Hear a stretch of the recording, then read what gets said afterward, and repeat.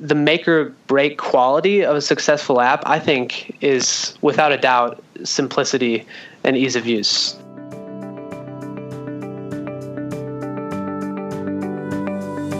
This is Life in the Mobile Enterprise.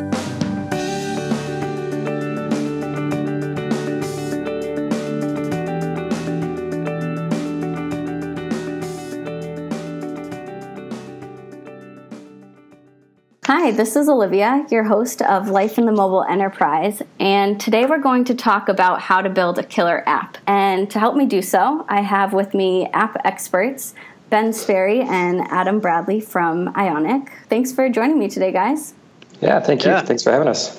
So for our listeners who aren't familiar, Ionic is an open source mobile framework that has really taken off. There have been over 2 million apps built on the platform since it was first released in 2013.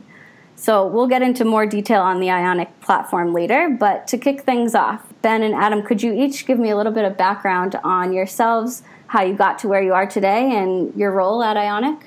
Yeah, sure. I guess I'll go first. So I'm Ben. I'm one of the co-founders of Ionic, and I'm the chief design officer. So I do everything visual here and UX at the company. I designed the initial framework and all of our products. But before I started the company, I used to work in the mobile gaming industry, and I head up visual product design for mobile MMORPG games played by millions of gamers and users. And then way back when, I was a UX and UI designer at a design agency. So I come from a very design heavy background. Okay, awesome. And quick background about myself. I originally was, in my early part of my career, did a lot of e-commerce development, and it slowly moved into doing more mobile web apps for the e-commerce world, and that's when I met Max and Ben. Came on pretty early with the company, and we started making the Ionic framework itself after we had, I guess the first part of the company had started making jQuery mobile drag and drop interface builder. So after that experience is where we decided we really kind of wanted to start building our own framework, because we kind of saw some of the places we can improve upon it. And so then from there, we've since grown. I'm now the core developer working on lead developer working on the framework, and really loving it. Awesome. So tell me a little bit more about Ionic, and why did you choose to found it?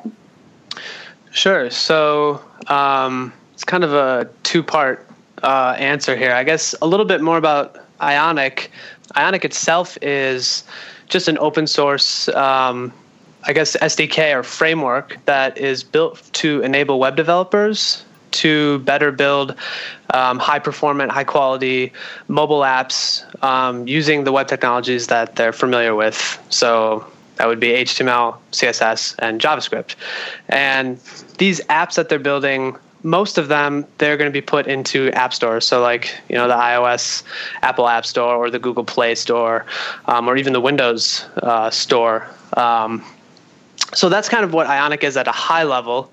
Completely open source, MIT licensed, has a massive community behind it, lots and lots of developers, great ecosystem. And I guess kind of a little bit of background as to, how we founded it and created it. Adam kind of touched on this initially, but when we started out, it was just myself and Max, my other co-founder, Max Lynch. We were running a company called Codica, which I don't know how many people know about that. A few of you might if you're in the mobile dev space. But Codica was, like Adam said, it was a drag and drop visual interface builder for creating jQuery mobile apps.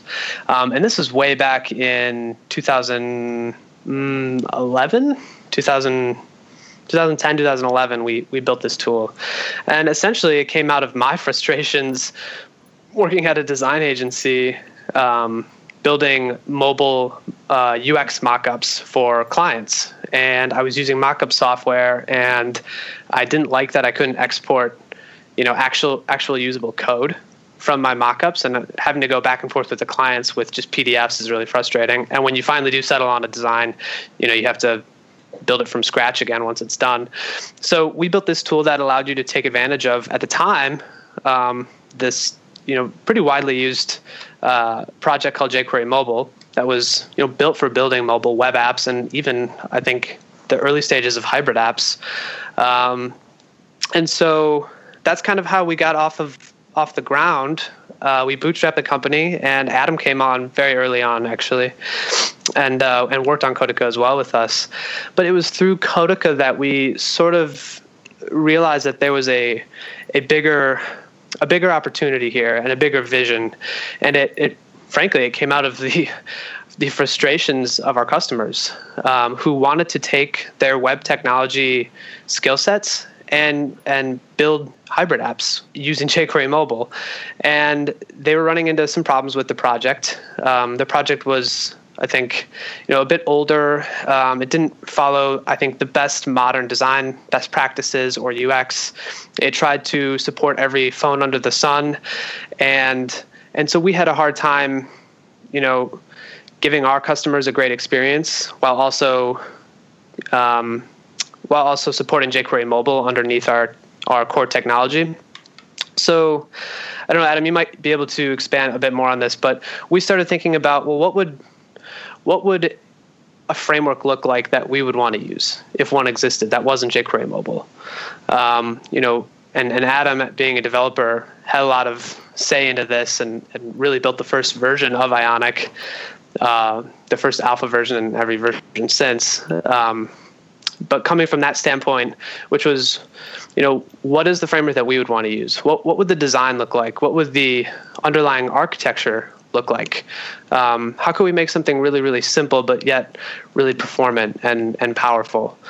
And, we kind of stopped all development on the Codica product and decided to go all in on building this idea that eventually we called Ionic. And that was in 2013, and we released it accidentally. Someone found our website, and I think we were. Yeah, that was a fun day, a fun and scary day. We were on the front page of Hacker News, and we were not ready for that. No, yeah, we built the website, had it up, touting about it's how great it was and everything. But it was kind of just like we had whipped it together. At the time, it really wasn't fully completed, but it quickly hit the top of Hacker News. And when we came in the next day, we're like, "Oh, geez, we really gotta back this up now." So it was a good motivation to really complete our project. Right. So basically, when it was released, luckily it received really well, and a lot of developers saw the vision that we saw, which was offering them a completely open source, fully permissible, tool set. UI toolkit and design best practices baked in project that allowed them to really build the types of apps that they've been wanting to build without having to learn anything new. And that was a really big deal. And that was the vision that we saw. And it's the vision that we still have, which is enabling as many web developers and developers in general as possible to be able to build apps more efficiently, with web technologies, the technology that's been around pretty much longer than any other, and that's kind of where we are right now. Okay, so why did you guys decide to make it open source? I can talk a little bit about that. I think around 2013 was there was still quite a few frameworks that you would have to pay for. And we kind of, at the time, and since I think it's drastically changed, that now pretty much everything is close to open source. But at the time, we thought it was kind of strange that you just don't pay for CSS button. Like if you wanted a blue button with rounded corners, at the time you would get a yearly contract with the company to then use their framework. We really didn't kind of believe in that, where we rather would, we're kind of followed how Twitter Bootstrap worked, where it was an open to use framework, and then from then on, we would add on services beyond that. But I think that's really the reason. Is that it makes it easier for people to get involved. It makes it easier for people to contribute to it, and it just makes a much larger community, much more open community, and a lot more fun to develop with. there's just no way that we could have ever been or the project could have ever been as successful as it is now if we hadn't have made it completely open source, and allowed that community to grow around it, and that ecosystem where, it wouldn't have as great of testing. It wouldn't have as great of usage. And so, our hypothesis was if we made it open source, it could become bigger than anything it otherwise would be if we had put a price tag on it. Okay. So you really do credit a lot of the success and the community that you built due to the fact that it was open source. Oh, absolutely. Yeah.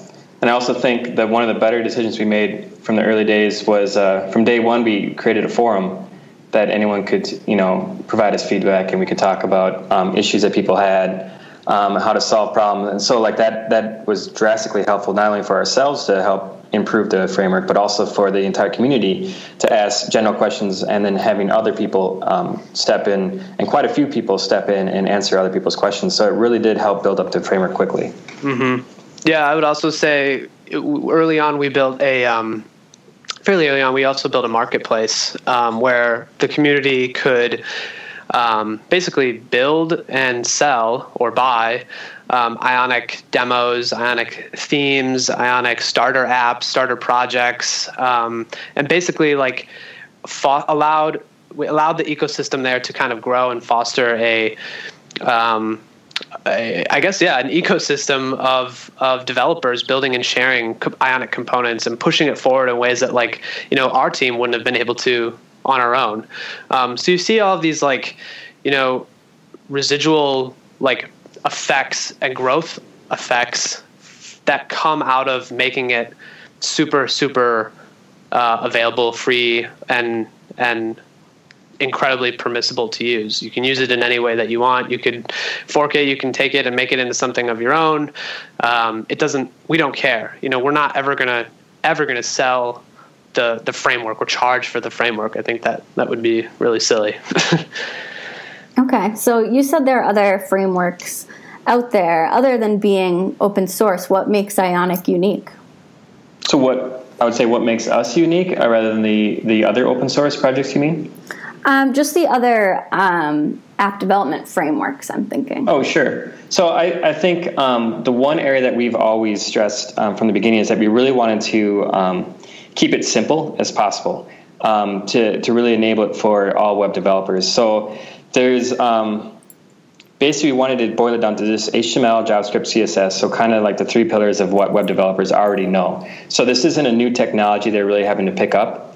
You can walk into pretty much any company nowadays, and they're going to have a web development, at least a web developer or a web development department that can just look at Ionic code and be like, oh, I can have this finished by the end of the day. So it's kind of our initial intent and how it's always been is just to make sure that it's understandable by just web developers and not having to have a computer science degree to just get it to be able to click a button and see what the button does. So I think that's kind of where we've really succeeded against many other frameworks. It's just kind of our simplicity. But at the same time, we take on a large burden within the framework of turning simple code into very powerful, a very powerful framework that has a lot of abilities under the hood. And so there's lots of things that we're doing that the developer doesn't have to do. So like one of the most common stuff that I like to say is that web developers really want to, really any app developer want to focus on building their app. They don't want to worry about what happens or how do I get the button to get this correct color when I click it? How do I get the page transition to happen with the title sliding at the right transition speed? So there's so many things that are happening that the framework is handling that is kind of just commonplace, like, oh, I just want to transition the page and slide the next page over. But web developers shouldn't have to be concerned about that. Just like with iOS and Android development, those iOS and Android developers are not really concerned about how does a page transition, how does the button click get handled. Rather, they're worrying about just the app itself. And so that's kind of what, we took many, many lessons from the native side of things of kind of providing that UI and that structure of what a framework is so that developers can focus on just their app and just their code and get right at it. Mm-hmm. Yeah, that's I like to say something that we've we really take to heart is turning complex things into simple things. I almost feel like we're obsessed with doing that internally and in everything that we build. I would say, just to tack onto that, Adam, I think design has also played a massive role in Ionic's success and in our differentiation between, other projects out there. A lot of developer projects historically and I guess still currently don't really focus on design, specifically visual design, not even UX. And that's a whole other discussion, but making the app look modern and look beautiful from the get-go, and like Adam said, most developers don't want to deal with figuring out how to make their app work. They just want to focus on their app. I think the same can be said for most developers don't want to have to worry about making it look great. It's not what they're shooting for. It's not what they're necessarily focused on. They just want it to look good. And so if we can provide them with a great visual design right out of the box, then that's a huge win for them. And it's indirectly a huge win for us, because it makes a lot of happy users. Yeah, Ben's exactly right. I've always kind of said that our secret weapon has been Ben, because most developer projects like this, most open source projects are led by just core developers, just heads down, working on JavaScript, working on the really nerdy stuff. Whereas it's harder for designers to step in and make it look better. So I think it's with Ben, just being a great designer, and then having developers working together, where we're not having the developer do both ends of it, but being able to split it out and let Ben say, like, well, this would be better if we kind of changed it around here and here. And so, like, having the entire framework built like that, I think has really, really paid off. And then on top of that is allowing all of this to be easily customizable. Something that we also kind of pride ourselves on is that we don't really want everyone to have an Ionic-looking app, but we just want people to be using Ionic. But it's awesome to see all the examples, like in our showcase, of they're using the Ionic framework under the hood, but it doesn't look like an Ionic app. And I take a lot of personal pride in that, because it takes a lot of work to make it easy to customize. With a couple simple lines of code, you can drastically change your entire app to look like your brand. And that's also, I think, where we have an advantage over most frameworks, is that we're so focused on making sure that it's highly customizable to make it look like what you want it to look like.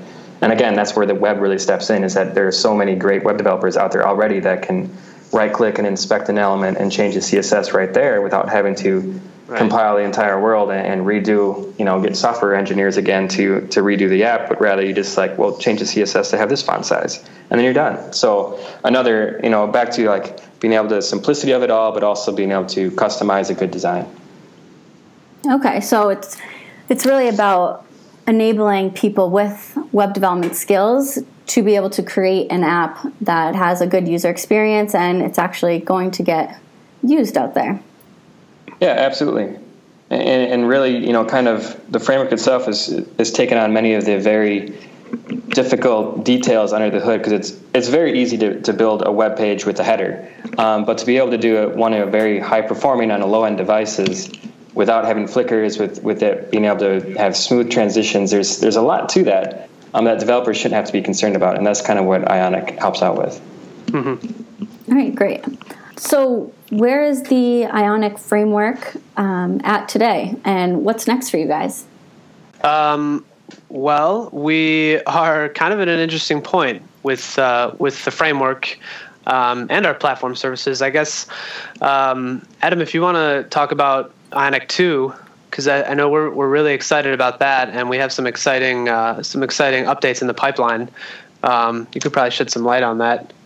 Yeah, absolutely. So, end of 2013, we created Ionic 1 using Angular 1, and it's a great framework. I really have not much or anything bad to say about it. Many millions of apps have been built with it. A lot of people are very happy with it. But in that time, we've also learned a lot of things, and also JavaScript itself and the browsers themselves have really drastically improved. And so recently, we're just finishing Ionic 2, which is kind of many lessons learned from Ionic 1 of how can we make it better, and then also kind of taking advantage of newer APIs that the browsers implement now that we weren't able to take advantage of in the past. And so with that, Ionic 2 is just night and day better than what we already are proud of with Ionic 1. So just this summer now, we're going to be releasing our release candidate in the next couple of weeks, but it uses Angular 2 now, and which is also kind of like the framework under the hood that helps us to update the web page very quickly. It is kind of one of the, how to say, it's Angular 2 is the way that we're able to make these changes really quickly and performantly. As far as like how you code and how you structure your data and your HTML. But then Ionic is kind of the UI layer above Angular 2. So yeah, right. Like with Ionic 2 coming out, I couldn't be happier with kind of the improvements we've been able to put on top of Ionic 1. So, and yeah, this summer we're starting to release it. So it's going along great. Yeah, I think the thing that I'm most excited about is the parity to actually getting that native like performance and experience with the Ionic 2 apps that we're seeing built already. Just the level of, again, performance has just been drastically improved since Ionic 1 due to, all these things that Adam mentioned, Angular 2, TypeScript, just JavaScript in general, leveling up, browsers leveling up, phones getting faster. We're getting to this inflection point where, it's kind of like, I'm going to go on a tangent here, but we like to make an analogy often with the kind of what happened with desktop applications, back during like Windows 95 days, no one would ever dream of building a desktop application using web technologies because it just didn't make any sense. You would just go native. And I think over time, over the next 10 years or so, to now, you see tons of applications that are under the hood, just web technologies. I mean, you look at apps like Slack, or I think even Atom. Is that right, Adam? I think yep. Atom Editor. Yeah. Yes. Yeah, Atom Editor. Atom. But now we're seeing that same shift on mobile. When the first iPhone came out and the first Android phones came out, no one really considered ever building these apps for the app stores using web technologies. It was of course you're going to use native technology. The phones just were not fast enough, or they didn't have enough processing power to handle an app built with web technologies. But now we're at this point where our phones are oftentimes faster than our desktop computers we have at home, or our laptops that we carry around, and they've gotten to this point where now web technologies can run just as fast in most cases as a native app, because you have all of these things underneath the hood that now can support that. And that is just awesome all around, because we think it's just so much more easier and so much more fun to build with web technologies. Yeah, absolutely. And with ease is, comes like cost savings too. That's often what we hear a lot is about how people use Ionic because you're able to develop so quickly. And so if you're developing quickly, you're obviously saving a lot of money. And so if you're not having to contract out high-end developers that know iOS and Android and Windows Phone, developing for these various platforms, but rather you're using your in-house web developers that can build it even faster, that's a huge cost savings to companies. Mm-hmm. Not to mention the fact that your app that you're building, because it's using web technologies under the hood, it can be just as easily deployed as a progressive web app or a mobile web application that you would just access on the mobile browser, which we're really excited about that as well. So I would say that's where we're at with the framework. On our commercialization side of things, on our backend services, we're also really pumped about what's going on there. I guess we haven't really talked about that yet, so I can give a quick overview. But basically, we're never going to charge for the framework, but we will sell additional sort of surrounding optional services that we know app developers are going to want or need once their apps are deployed. So things like being able to send push notifications to your users and engage with them, being able to track analytics or authenticate users, or deploy updates to your app live remotely without going through the App Store submission process. Those sorts of services we currently have in beta right now, and they're going great. We expect to hit a production status for our commercial services later this summer. So we got a lot of things going on, but all good things, and we're very excited. That's awesome. No, I think this is a really exciting time for you guys. Yeah, we are pumped. Yeah, it's a lot of fun.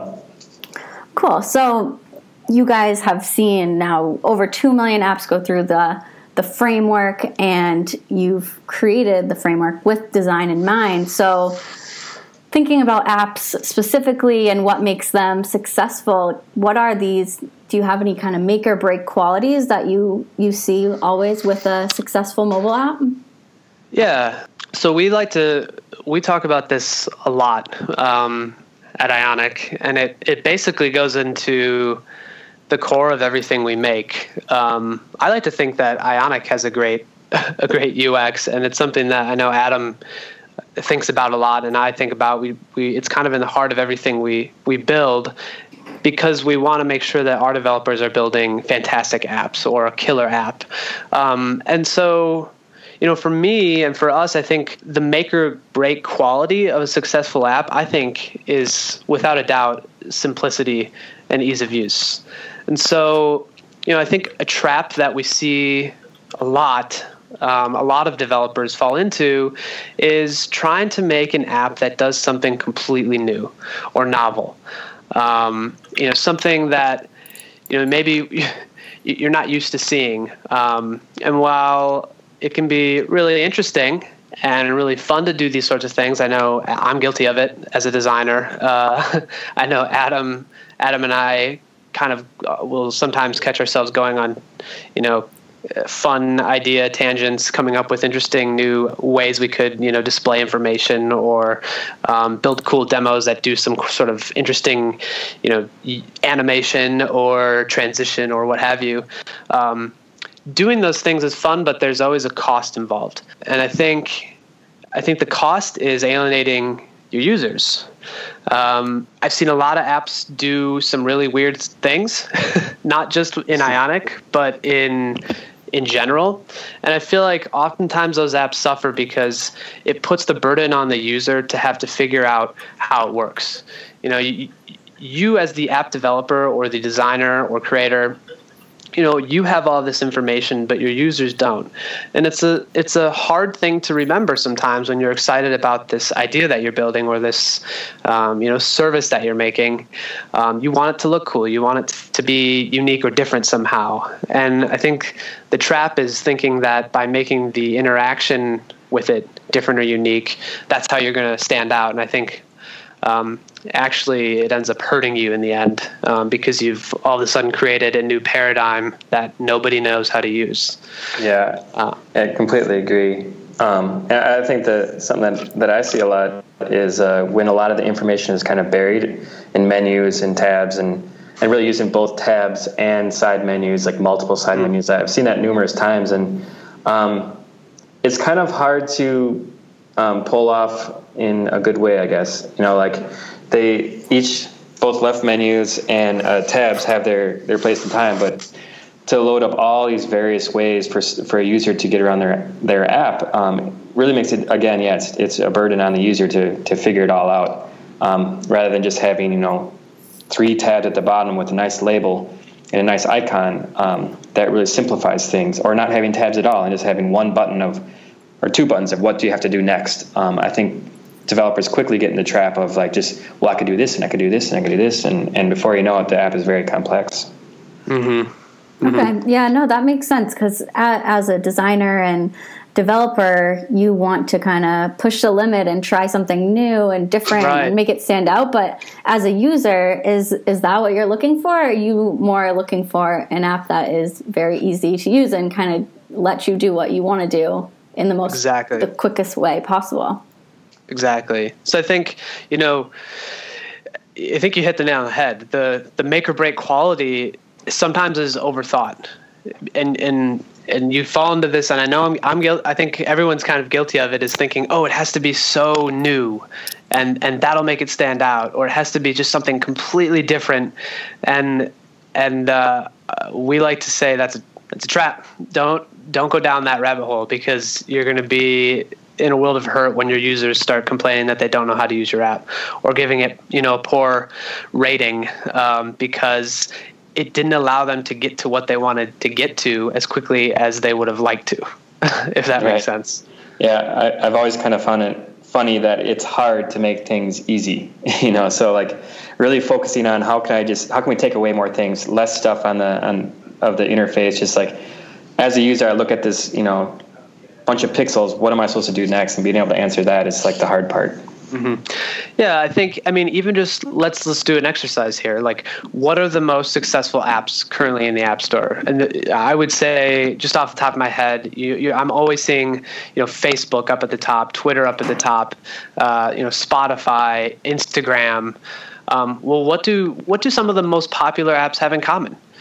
I would say, just out of that short list, all of them, I believe, have tab navigation to display different views and types of content, right? So they're following sort of this, it may be boring to do what everyone else is doing, but they're following a paradigm, a best practice paradigm that they know their users are going to immediately understand. And it's only going to help them when they're trying to get more users to stick around, instead of coming up with something new that feels foreign and kind of alienating.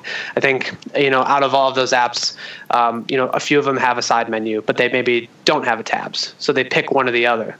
Yeah, and actually I think Spotify just switched. They did have the left menu. Spotify just switched. Using tabs, yeah. Yeah, I think most apps are actually switching to tabs because it's one less, and this gets back to the user experience, it's one less tap to get to the view or information that you're trying to get to as a user, right? So like if I hide, for example, my main navigation of my app in a side menu, well, then I'm forcing my user to have to click or tap a button to show me that navigation, and then I have to tap to get to that information. Whereas if I just display it just immediately on the booting screen homepage and have it all in a tabbed navigation, or maybe in a list view that's always there, then the user doesn't have to search for it, right? And so it gets back to this like usability improvement, and it also gets back to this idea of like giving the user the value that they're seeking. I mean, that's really what it's all about, right? If you're building an app, you have a service or some sort of value that your user's trying to extract out of your app, or you're trying to give to them. Why make it more difficult for them to get to it? So you would do yourself a lot of favors by following those best practices, even if they might seem boring or not novel or new. It's kind of a practice you have to get good at, and I know I'm guilty of wanting to do weird, interesting, fun stuff, but I sometimes I have to recheck myself and go, okay, no one's going to know what is going on here, only I'm going to know, and that's not a good thing. Right. So it might be not quite as exciting as you'd like, but if what you want is users and people actually using your app and for it to get adopted, then you should probably stick with these best practices. Exactly. And so we've spent a lot of time kind of building those best practices into the Ionic framework components and mobile UI kit. So you're going to get that great UX right out of the box, along with the beautiful design. Like I said, we spent a lot of time thinking about, okay, what are those, most used UX paradigms, and how can we just make that work out of the box, that the developer doesn't have to think about it, or we prevent the developer from ever even making the mistake in the first place. And I think, again, that has been really one of the things I think we've done really well with Ionic. Okay, great. So when a developer is starting to develop a new app, when does UX come into play? Like, when do they have to start thinking about it? Is it at the first initial idea phase? Is it once they already have started developing? When do you think that they should be thinking about UX? Yeah, so I think it in my opinion, and having kind of done this before professionally, having a great UX means you're never not thinking about it. You're never not iterating on it. So I think, of course, at the very beginning, you need to be thinking about UX. I think before you even start developing an app or start even laying out mock-ups, you need to be thinking about the high level, like information architecture. So probably, I would hope so, as the developer, what the value is that you're trying to distill into an app arrangement, right? So I think it's important to, number one, figure out what that value is, or figure out what your users want most out of this app that you're planning on building before you even build it. So something we often recommend to some of our users and customers is just make a list of the most important services or the different value props that your app is going to deliver, and order it from most important to least important, right? So like, what is the like big killer like thing that your app is going to do that you want your users to start using or get to immediately? I think Snapchat does a great job with this, right? So when you boot up Snapchat, it immediately goes to the photo screen or video screen. You don't have to click anything to get to it. You can just start taking a video or start taking a photo. So they did a really good job prioritizing what they thought was going to be the most important thing, right? So I would have put that at the top, I hope, if I had been coming up with my list for Snapchat, which was give the user the ability to take a photo immediately. Let's not even give them the option to open up a camera. Let's just have it open already. That's a great iteration.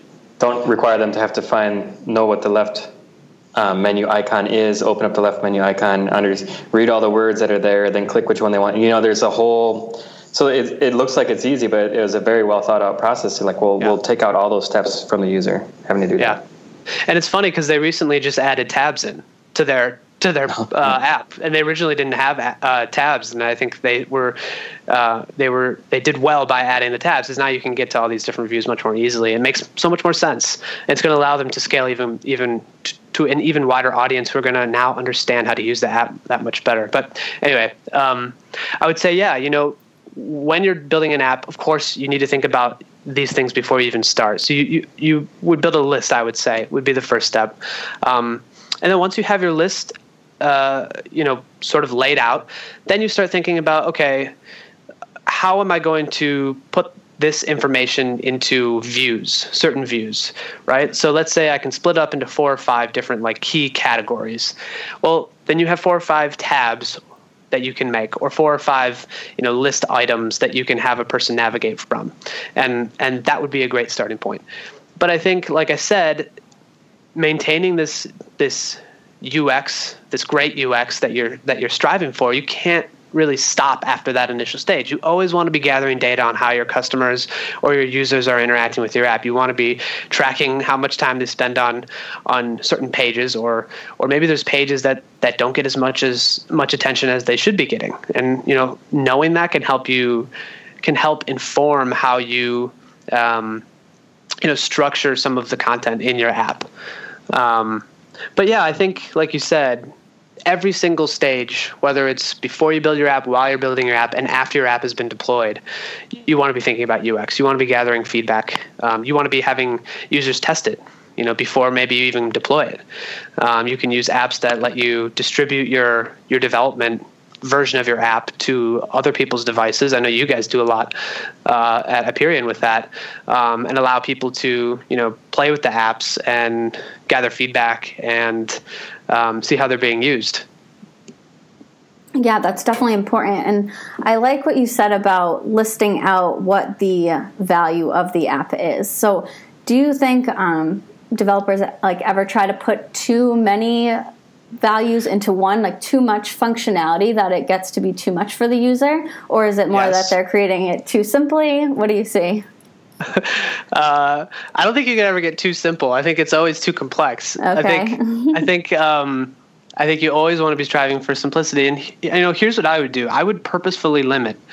And this is actually a great exercise. If you're building an app, or if you already have an app built, list out all the value that you want your developer or you want your users to get from your app, right? But then force yourself to only make a list of the top 4, the most top 4 or maybe 5 important value additions to your app. You can't have more than that. Like that's your limit. And it's going to force you to really prioritize, okay, what is the most important stuff in my app into these 4 categories, and use that as your basis for what your main 4 or 5, if you're feeling gutsy, navigation views are going to be. And then anything else that doesn't make that list, you can put in a side menu, or you can put in a more tab or a options area. But you really want to try to optimize just 4 or 5 really, really important value adds to your app, or whatever it is that you think is your users are going to get the most value out of. And it's a really hard thing to do, but it's why I think you hear people talk about going mobile first, even when you're building a website. And I think it makes a lot of sense, because you end up building a website that is focused around the most important things, because you had to start with a limited scope to begin with. And by putting limitations on the creative process, you end up building, I would say, 9 times out of 10, unless you're doing something strange, you end up building an app that's highly focused on delivering the most value immediately to the users who come, versus starting. If you were starting to build your app or your idea in a desktop, you have all this extra space and all this extra, design options or layout options that you can choose to just dump tons of information everywhere and just completely overwhelm your users with. So there's really a lot of value in limiting the scope and purposefully restricting what you choose to display immediately. And I think that number is around 4 or 5 things. Yeah. Okay. And I think this is consistent across different types of apps, right? Because the Purion platform is for B2B apps, but it doesn't really matter who the audience is, right? It's more just what the value the app is delivering and presenting that in the best way. Totally. Yeah. I would say it's agnostic to what ecosystem or market you're building or type of user you're building for. Like a B2B app versus B2C, whatever it is. At the end of the day, these are people that are used to certain design and UX paradigms, and they just want to get their work done, or they just want to get a photo taken. They just want to get this 1 or 2 things done that it shouldn't be difficult to get done, right? But for some reason, we have the tendency to want to overcomplicate how we allow these people to get to those things, and it's frustrating to see. It's frustrating when you download an app and you don't know how to use it. And I think at the end of the day, it all comes down to having a bit more empathy for your users. Okay, well, you guys have shared a lot of really great tips. It's clearly about the simplicity and the ease of use.